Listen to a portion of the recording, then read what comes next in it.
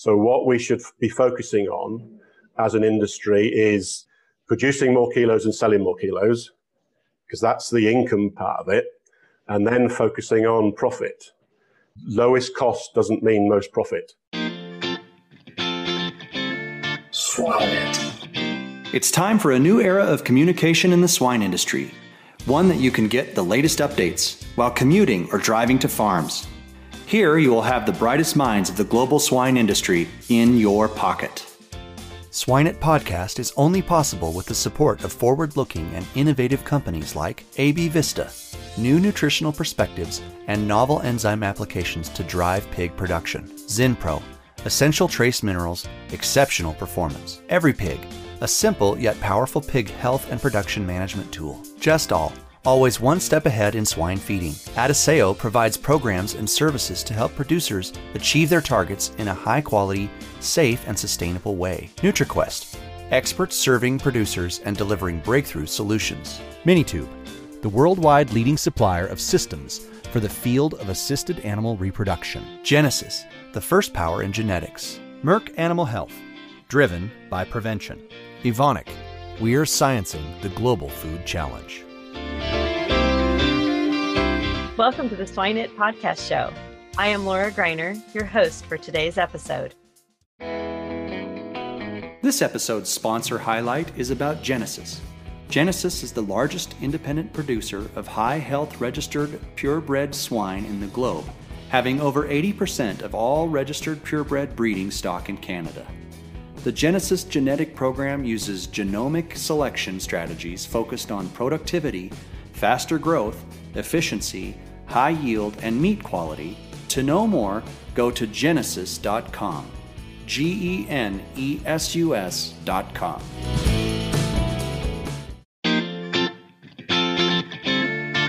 Hi, I'm Laura Greiner, your host for today's Swine-It Podcast. Today, I have Simon Gray from Genesis. Simon, how are you today? I'm fine, Laura. I'm actually stuck in Ukraine, trying to get home as I came and caught COVID. I'm now trying to get myself PCR negative so I can get on a plane and get home. So apart from that, I'm fine. I'm sorry to hear that. I hope you're feeling okay. I'm fine, yeah. Wonderful. Well, Simon, why don't you go ahead and introduce yourself to our audience today and let them know a little bit more about your background and how you got to where you're at. Okay, a bit of background. I was born and bred in the UK. I studied agriculture. After university, I joined PIC as a graduate trainee. My early career was all with genetics companies in the UK, right through to about 2000. In 2000, me and my family, or me and my wife and kids, thought we'd move to the States. So I went on an interview with Smithfield Foods, North Carolina. While I was there, they offered me a job in Poland. They just bought a business in Poland, were setting up there, and said, yeah, why not? Yeah, you can come to America and be another production manager, or you can go to Poland and be the production manager. So I'm a little bit sort of shit or bust attitude. So I thought, well, let's go to Poland and see what happens. So started there. We went from, when I started, there was 2,000 sows on an old state Polish farm. The first week I was there, on 2,000 sows, they bred 13 sows. It was Greg Brown, who was the guy that I was reporting to at the time from Smithfield, said, how are things? When are we going to start making money? I said, Greg, we bred 13 sows from 2,000 in the first week. It's going to be some time. So anyway, we went from 2,000 to 50,000 sows while I was there in 5 years. Towards the end of my time there, Big Dutchman, like a European equipment company, brought a group of Russians across to see what we were doing. That group of Russians is now a company called Agrobelagorya, which is Russia's fourth largest producer, with just under 100,000 sows.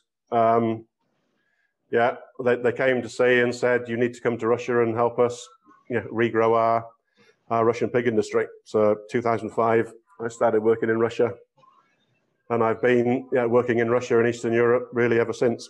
Great. So you've seen many different types of production systems since you started many different years ago. Oh, many years ago, yeah. Growing up in England, I've seen some very, very strange, unusual production systems, and our crazy outdoor systems that we seem to have. I've also seen what the EU's doing. It seems to me that the EU's doing its best to destroy its pig production. You've got countries, like Denmark, like Holland, which are like technically extremely good pig producers, which are just being gradually made more and more inefficient by regulations. Today, my life today in old Soviet Union is big, new, fully integrated, what I call proper pig farms, fully slatted, all crates, everything, proper industrial, productive pig farms. So that was something we were talking about earlier, is that they not only own the land and the pigs, but they also own other things like amino acid facilities that are part of their business. So definitely a different type of integration model than maybe what our audience is familiar with. Okay, so a Russian fully integrated company, they will own the land, they will farm the land, they will be storing raw materials, they will be producing food. A lot of them will have their own premix plants. Some of them even have their own rendering and their own amino acid production. They own the pig farms. They control everything to do with the pig farms, transport, maintenance, everything. Own slaughter plants, own further processing, and a lot of them have their own retail stores. The largest company, Muratorg, have their own chain of supermarkets now. So everything is absolutely farm to plate under one ownership. That's really interesting. I think one of the things that intrigues me with all of this is when you talk about the integrated model in Russia and even some of the outdoor housing that you've seen in parts of Europe. Are there commonalities, if you will, across all types of production systems that you've seen that you feel are issues today that we need to address? Regardless of the production system, we still produce the same thing. And we have a very unusual business in that we only have one output product, and that output product is kilos of pig meat. From that point of view, we run very, very, very simple businesses. Yeah, we don't have a long list of products that we sell or produce. We have one. Yeah, regardless of whether it's a 10,000 sow farrow to finish farm in Russia or a 300 sow batch farrowed outdoor farm in England, the concept of maximizing kilos produced is the same. That's true. Do you think that is the key metric that we should be following today, or is there a different metric that we should be using? For me, kilos is the driver. It's always seemed sensible to focus on what you actually sell and what you get paid for. But again, we get paid. We don't actually even get paid for pigs in the pig industry. Yeah, that's one of when I'm doing training, especially when I'm doing training in Eastern Europe for new people. What is it that we produce? And everybody, the classic answer is pigs. And I said, well, we don't actually produce pigs. Yeah, we don't get paid for pigs. If you look at the vast majority of slaughter returns, it's based on kilos. Yeah. Because the pigs they're not even mentioned. So it's kilos. We produce kilos. Yeah. Every business we're striving to produce more and sell more. Our business is to produce more and sell more kilos. So for me, whether it's pounds in North America, kilos in the rest of the world, that's got to be the driver of the business. Yeah. It's true. So we continue to have those conversations here in the United States, right? We talk about pre-wean mortality. And I've been in conferences in Europe in the last few years where we're talking about IUGR pigs and the low survivability rates of those pigs. And I think we all recognize that ultimately, while kilos is the main metric, if we can save more pigs, then we should, in theory, have more kilos to market per sow per year. And so my question is, do you think in all of the different systems that you've been in, that you found some commonalities as far as issues that we should be looking at or solely focusing on to help improve survivability in that metric? Being a European and seeing what the European breeders have done with ultra prolific sows and then 20% piglet mortality and 12%, really, that makes it really, really, really for us as an industry to defend what we do. Yeah. We sometimes, or even many times, we're our own worst enemies, producing more and more and more without any thought of to really how we're going to rear them or what we're going to do, is setting ourselves up for the animal welfareists and for the people which attack us. We can't defend that by the time we get to weaning, 30% of the pigs that were alive in the sow are dead. That's something that we have to address, yeah. So as you've traveled around, what are some common things that you see that we should be looking at in terms of survivability? A sow that rears its own pigs, really, yeah. Mm-hmm. It's never made any sense to me having sows which produce pigs that they can't rear. Most of the problems are caused by sows which can't rear the pigs that they produce. And then we start doing more and more and more crazy things, foster sows, nurse sows, moving pigs around. And it seems to me, if I go back earlier in my career, the one thing that I saw from outdoor sows in the UK is with outdoor sows which are free, and if you go in and try and interfere with them, they can chase you and bite you. You learn very quickly to do nothing. And what I saw was the least you do to interfere, the better. Yeah. So the sows which farrow on their own, rear their own piglets with no interference, what we need to be focused on, whether it's outdoor production, indoor production, and with the new freedom farrowing crates, and anything where the sow's not confined, you need sows that can do it themselves. Basically, they're wild animals. They'll protect their young. They'll do what animals do. Yeah, there's degrees of risk to the human being of interfering. So from my point of view, a sow which you do have to do nothing to, that will produce pigs on its own, will rear pigs on its own, really is where we should be going from a production point of view, and also from the political point of view of trying to defend what it is that we do. Do you see some people starting to use that and identify those sows in terms of the survivability of their litters and incorporating that into their multiplication and in particular their nucleus herds, and then of course getting that passed down through the generations? Or do you feel like as an industry we're not quite there yet? Yeah, an advert again for Genesis. Our primary nucleus farms in Canada, we on purpose do not supervise farrowing and we do not foster, because we're aware that we need to produce that type of sow. Yeah, I work with other breeding organisations, especially breeding organisations that are linked to commercial companies. Commercial companies are driven by lower mortality and all of the things that we do in commercial production and then they apply that to nucleus. What we're doing at nucleus level, our nucleus sows today are our commercial sows in 3 to 5 years' time. What we do with our nucleus sows today is what our commercial sows will be in 3 to 5 years' time. So if we continue to be giving huge amounts of supervision at farrowing, helping sows, huge amounts of cross-fostering, huge amounts of nurse sows, we are, to a degree, with whatever we do genetically and with genomics and stuff, there is still natural selection going on, of course. Yeah. So the way that we manage our nucleus farms, what we do on our nucleus farms is, to a degree, naturally selecting for that type of animal. Yeah.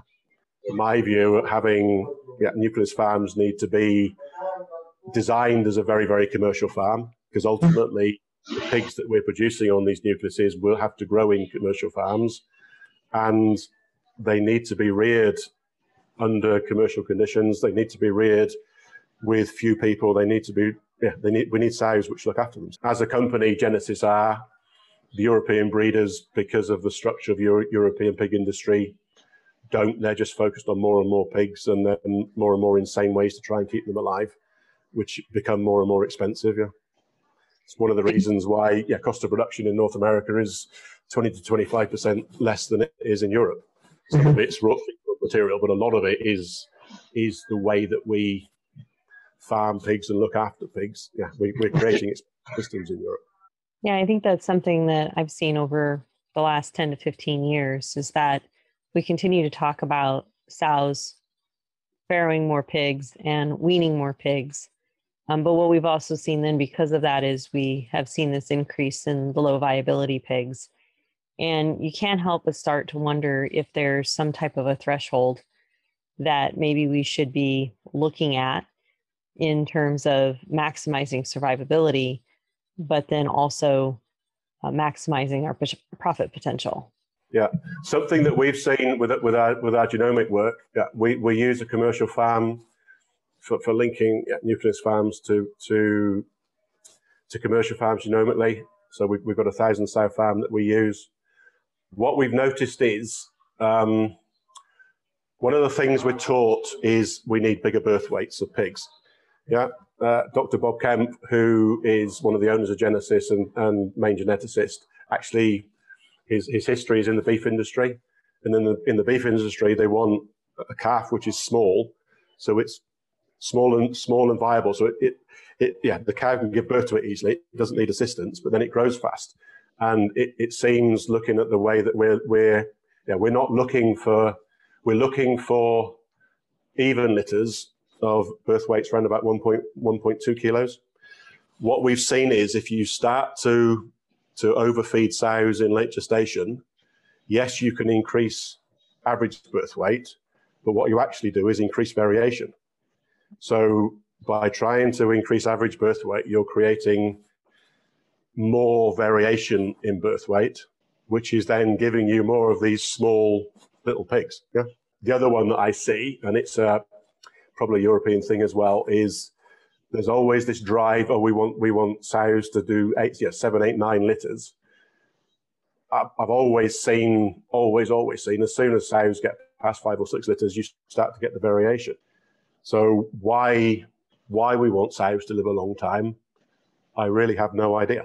Yeah, because you start to create all the problems that we're trying to avoid based on the principle of we need a 35-40% sow replacement rate because it's in a book somewhere from history. Yeah.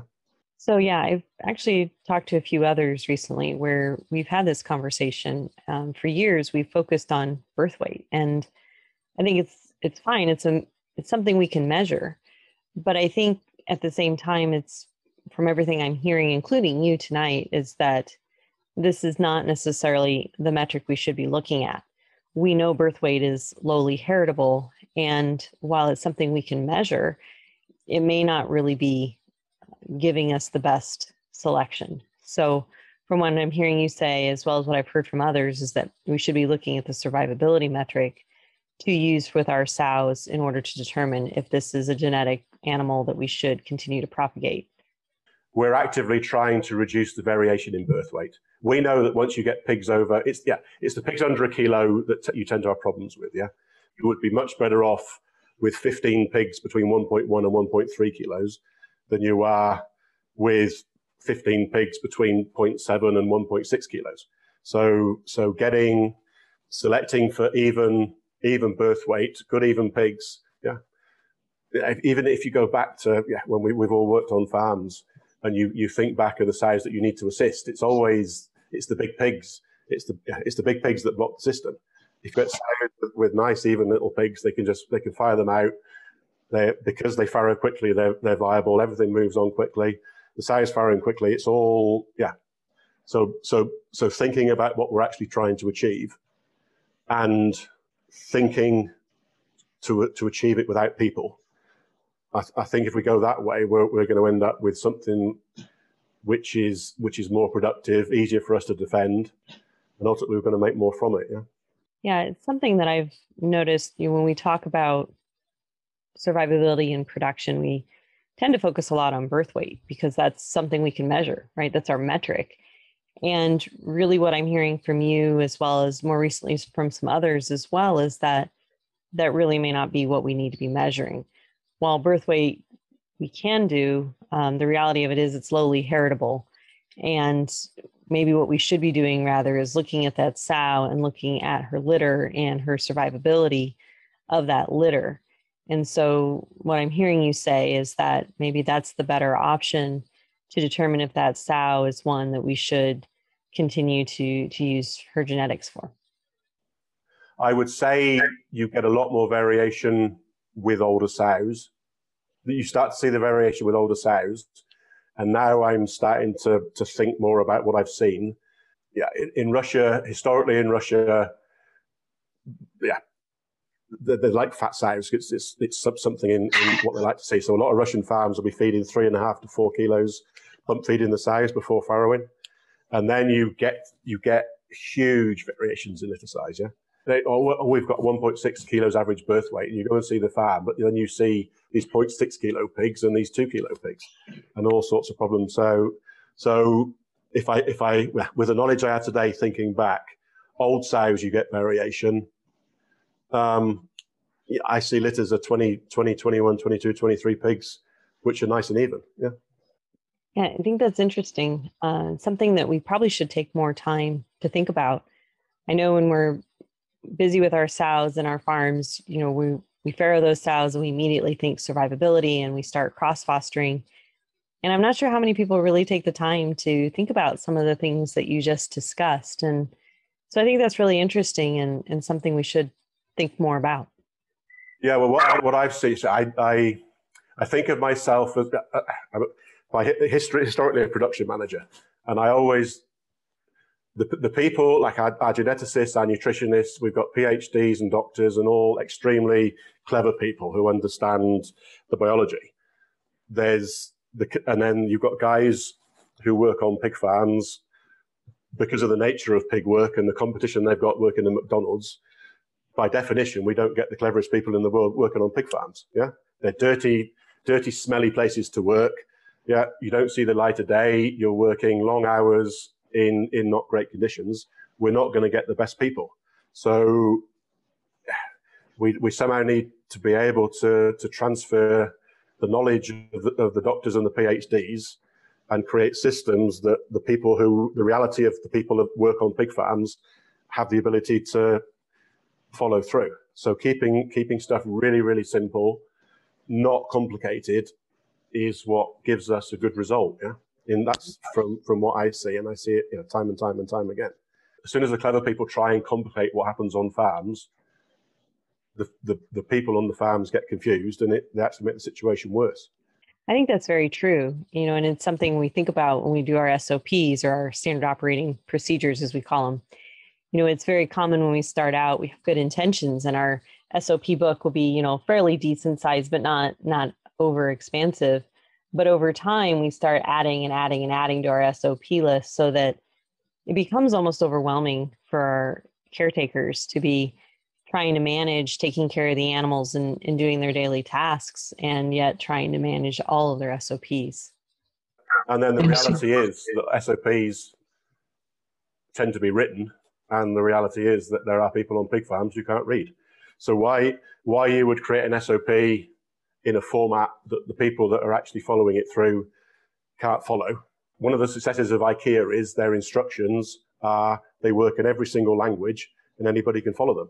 Creating systems and giving things for the guys that work on pig farms a way that they can be successful rather than setting them up to fail with systems that they don't understand and they can't read and they can't process. That's our way forward for everything is simplifying. Yeah, understand the people who we have working on pig farms. Make it easy for them. Let's make it possible for them to succeed rather than trying our best to make them fail, which is most of what we do today is. Yeah, I think that's interesting, and it's something I remember when I was doing research with sows. It wasn't uncommon for us to do not only the research activities every day, but we would also do the pig care for those animals. And I can remember times where the pig care activities would take easily a half a day to do.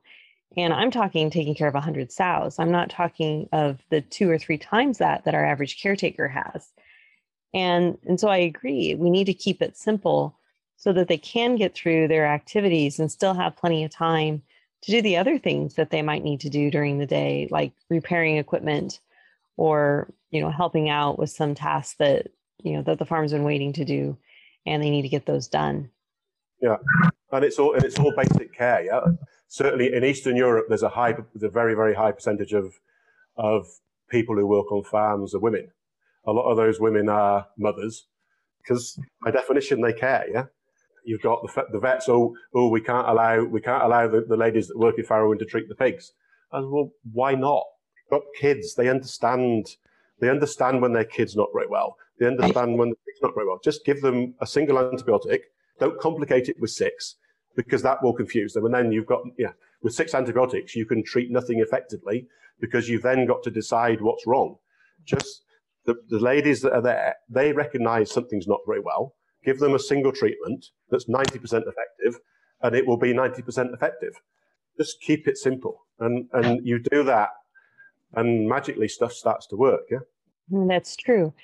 And I think that's something we need to think about, is that if we're keeping it simple and, we're likely lowering our cost of production as well, which some people would say, oh, no, that's not right. But really, when you think about it, if I'm keeping it simple, my workers are getting their activities done, right? The animal caretakers are getting their activities done for the day, and they have time to do the other tasks. One of the common things we hear in production is, well, we need more people because we're not getting our tasks done.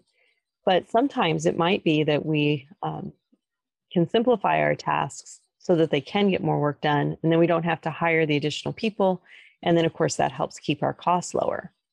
But on the other side of that, Simon, I think it's really important that we talk about that profitability. And, we're always focused on lower costs of production, but as you've indicated, profitability is really important too. So is there a way that we can bridge the two of these together? That's another little something that I've been thinking about during lockdown is, in my history, I worked for Smithfield Foods, who are probably one of the world's best on managing cost of production. It's just part of the culture. Yeah? What I've thought more about and been thinking is we should manage profit, not manage cost. Because ultimately managing cost is just a race to the bottom. Yeah.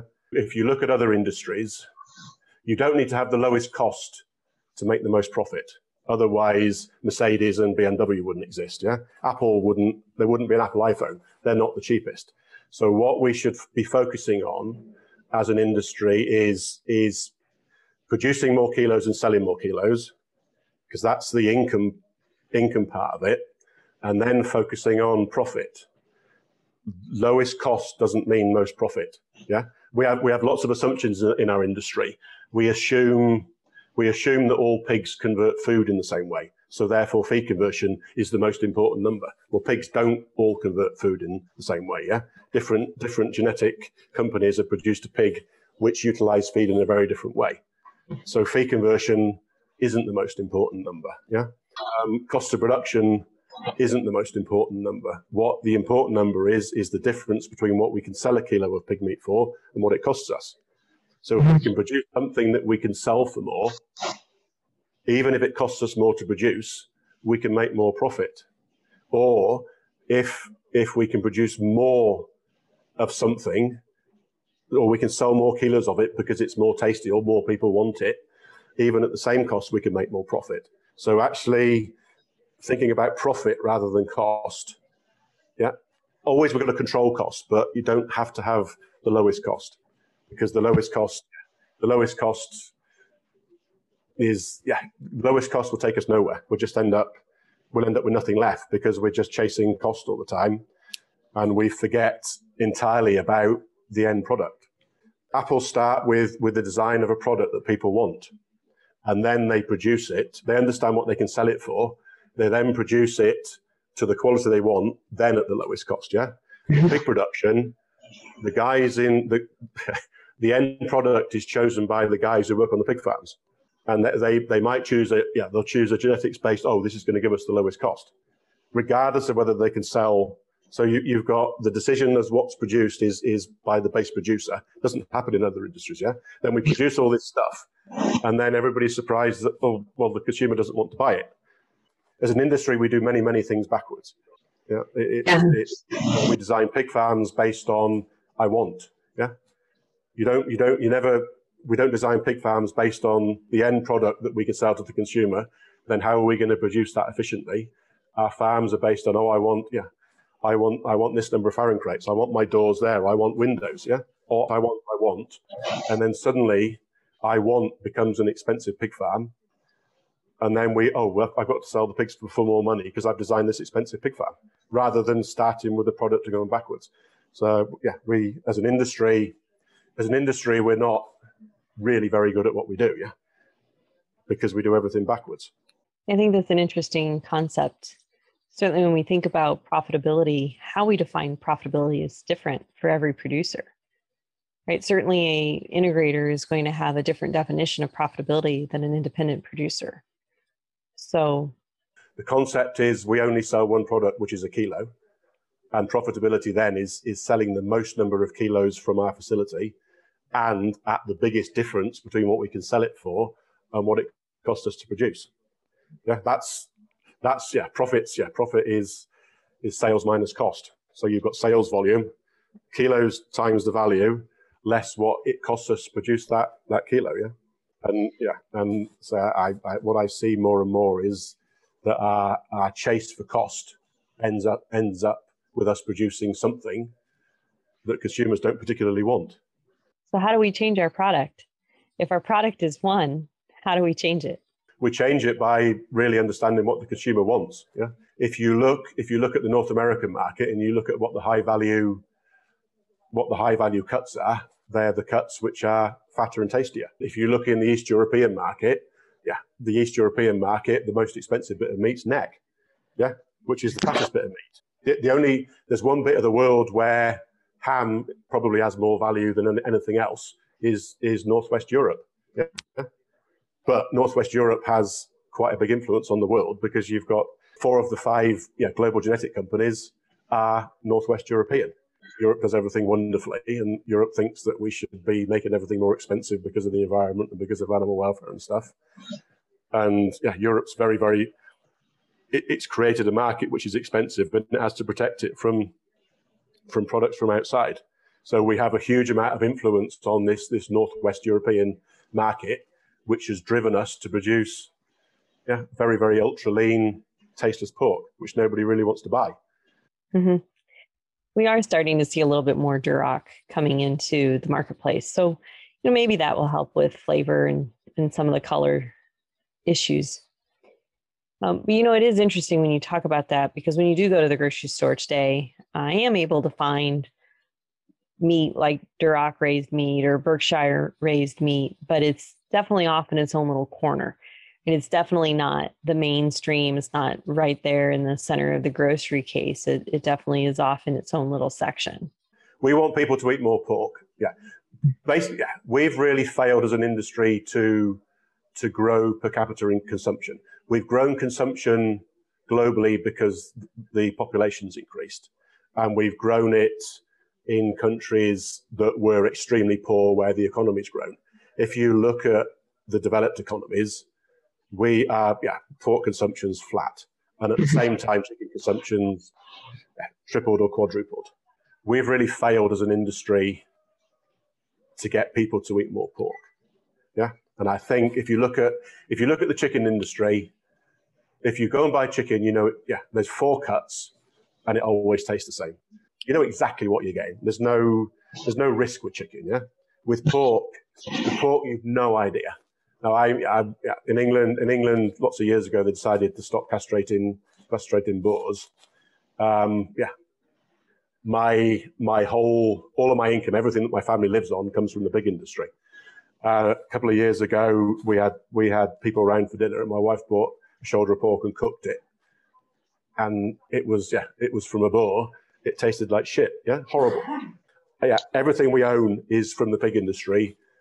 Stopped buying pork in the UK because of one experience and one bad experience put her off. She said, if I've got people coming around again, I'll buy chicken, I'll buy beef, I'll buy lamb. I'm not buying pork because I'm not going to take the risk. Yeah. We have to get pork so that you know exactly what you're buying. We get a consistent product. Yeah, consistent and tasty, and we're bad at both. Yeah, very consistent.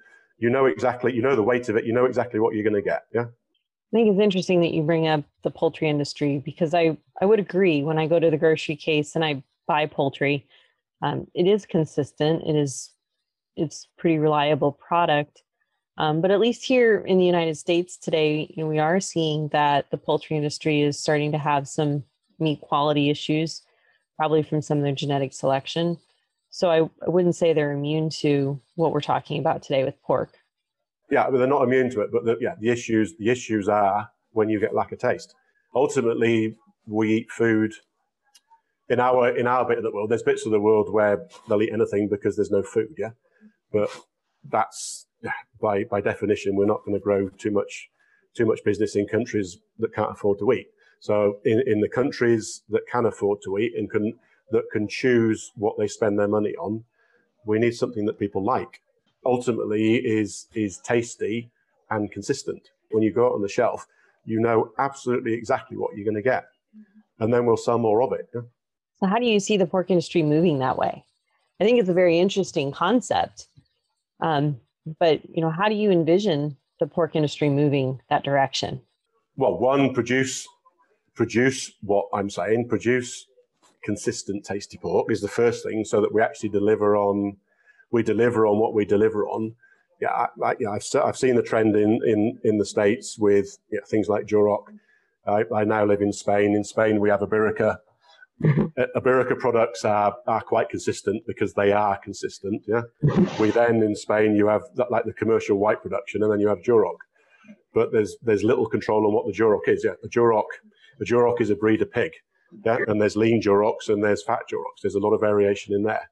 Probably what we need to do is start to focus on a product and trying to tell the public a Duroc or a Yorkshire or a Landrace. People don't care, yeah? The vast majority of people aren't farmers. They don't care. They almost don't even want to know that what they're eating had a name and it was a breed, because then that's associated with our dog and our cat. And maybe get on to actually taste and product, get away from what the breed is and then also trying to get away from justifying how we produce it. Yeah? Car manufacturers don't sell cars on how they produce the car. They sell it on what the car does. Yeah. Phone manufacturers don't sell it on, it's from the best factories. They sell it on what it does. Yeah. We try and justify, it's been reared in pig-friendly farms, blah, blah, blah, organic food, blah, blah, blah. Nobody cares. Yeah. It's not fair. A small minority of people that can afford to care. The vast majority of people have a budget, and they're interested in, if I spend $5 on a bit of meat, I want it to be tasty. If I spend $5 on it and it tastes like crap, I've wasted $5. Yeah. So I think it's focusing on, how do we sell more? We sell more by producing what people want to buy, and what they'll buy more of. They'll either buy more of it or buy more of it and pay more money for it. It's not very complicated. And then stop trying to justify all the other stuff that we're, like antibiotic free. Antibiotic free is going to stop us selling pork, because it tells the housewife, well, if that's antibiotic free, that means the one that isn't antibiotic free has got antibiotics. So now I'm confused. I'll buy something else. Yeah. Some of the stupid things we do as an industry, like remarkably stupid things we do, which we believe are good marketing, actually work against what it is that we're trying to achieve. Confusing the people that buy our product. Yeah. All pork is antibiotic free because it's the law. Yeah. Yeah. Pigs have to, any antibiotics they're given when they're sick, when they're growing, like we take antibiotics, you've got to have withdrawal periods, and it's all tested. So all pork is antibiotic free, regardless of whether it was treated in its life. Pork is antibiotic free. All these dumb, stupid things that we do. Yeah. How stupid are we? Yeah. We're never, ever, ever, ever, ever going to challenge chicken on being chicken. So why would we even attempt to pretend that we're chicken? Why wouldn't we? One, chicken is very consistent and people like it. It's also cheap. So by competing with chicken, what we're actually doing is driving our sales price down. Why wouldn't we compete with beef and lamb, and the meat that people want to buy, they can't afford it. So if we can get nearer to the higher value by producing something that's tastier that people want, we'll either sell more of it, or we'll sell the same amount at more price, or ideally we'll sell more of it at a higher price and make more profit. Yeah. Very good. Well, Simon, I see that our time's about up. Are there any other final points that you'd like to share with our audience? No, I think I've been babbling on and got my point across. So, yeah, same thing in different ways. But well, I've really enjoyed our conversation today. I think it's been very interesting to listen to you talk, particularly because of your experiences around the world. And I think it's important for our audience to think about that, because we do really get caught up in what's happening in our own little part of the world. And we sometimes forget that we are really selling a universal product. If I go to Europe, I expect to buy the same pork chop essentially that I'm buying in the United States, or something very similar to it at least. And so, again, I think it's really important that we remember kind of globally, we all have the same goals, and that's to create that safe, wholesome, quality product. It is time to our famous three. Celebrating its 25th anniversary, Gestal manufactures the original wireless standalone swine feeding system, designed by pork producers for pork producers. They are simple, reliable, and provide peace of mind 24 hours a day, 7 days a week, 365 days a year. Gestal is not just manufactured by an equipment company, but by a family pork production business with a slat-level understanding. Gestal, always one step ahead in swine feeding. For knowledge and news from the global swine industry, access our partner, thepigsite.com. So we'd like to end our podcast with a couple of common questions to our speakers. And so the first question I have for you is, what swine book do you use as a resource or a reference? around SWAT, to be honest, nearly all the books are outdated. Yeah, the trouble is because we're a very simple industry, but science is progressing very fast. A lot of the reference books go out of date so fast. I tend now just to use the internet, and with the internet you can you get up to date information. You can filter out the stuff which is advertorial and selling product versus the stuff that's actually genuinely interesting. Yeah, I have to process stuff so that there's common sense. If I can't see the common sense in something, then my mind doesn't process it. So today I used to have a book from when I was in university from Colin Whittemore on pig production. That used to be like my Bible, but I don't even know if I'd know where to find it at home anymore. So today it's the internet. Yeah, I can see that. I'm very quick to jump on the internet and click something to see if I can find my answer rather than grabbing a book and trying to find it. And we're busy. To troll through a book and find the bit you want also takes time. With the internet, you put the word in you want, and it'll fire up bits that So it's more convenient. Are there any books that you're reading outside the swine industry that you're enjoying now? I recently read *Sapiens*, which I found really, really fascinating. Probably the most fascinating thing is that the theory is that our success as human beings is that we can believe in things that aren't real. We're the only animal that can actually organize ourselves around believing something that's not real, and that's why we're being successful. Which is probably, it's a little bit frightening, but it's probably very, very true. Yeah. But that's how we invent things, right? We believe it exists and then we create it.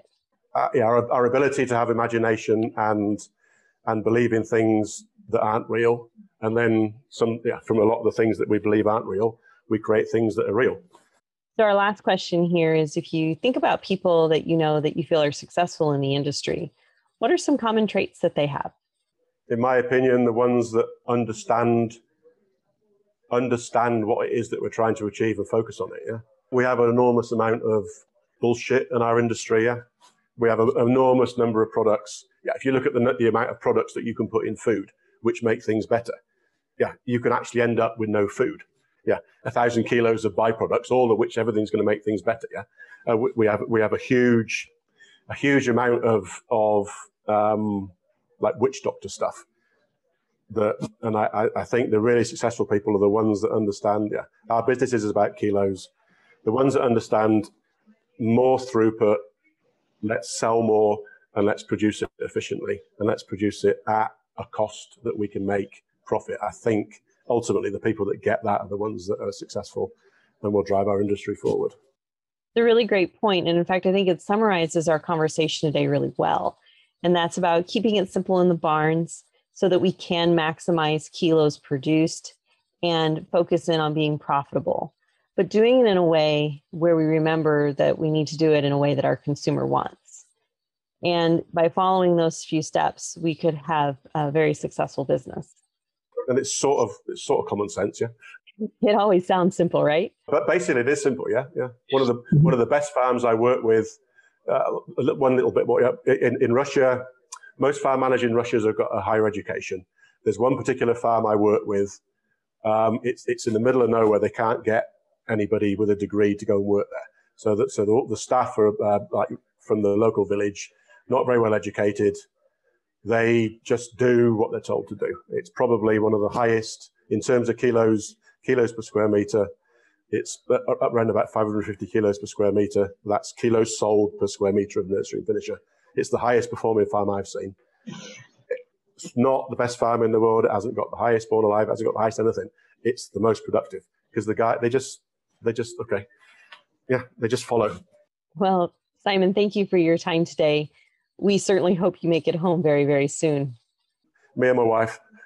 Yes, I'm sure she's probably wondering where you're at. Hopefully at the weekend I'll get home and then home for a couple of weeks and start traveling again. Wonderful. I think that sounds like a great plan to get home and get a little rest. We certainly do wish you the best, Simon, and we do thank you again for your time today. We wish you all the best and take care. Excellent. Thanks, Laura. Bye-bye. Imagine if with a few key concepts you could have the potential to create a massive positive impact by bringing from hundreds of thousands to millions of dollars for swine producers. Join this small group and go to the next level of swine nutrition on this 7-week-long elite online training in applied swine nutrition and feeding. It's conducted by myself, Dr. Marcio Gonçalves, and my world-class invited speakers. Additionally, you enjoy an exclusive community to exchange ideas. Go now to www.eliteswinenutritionist.com.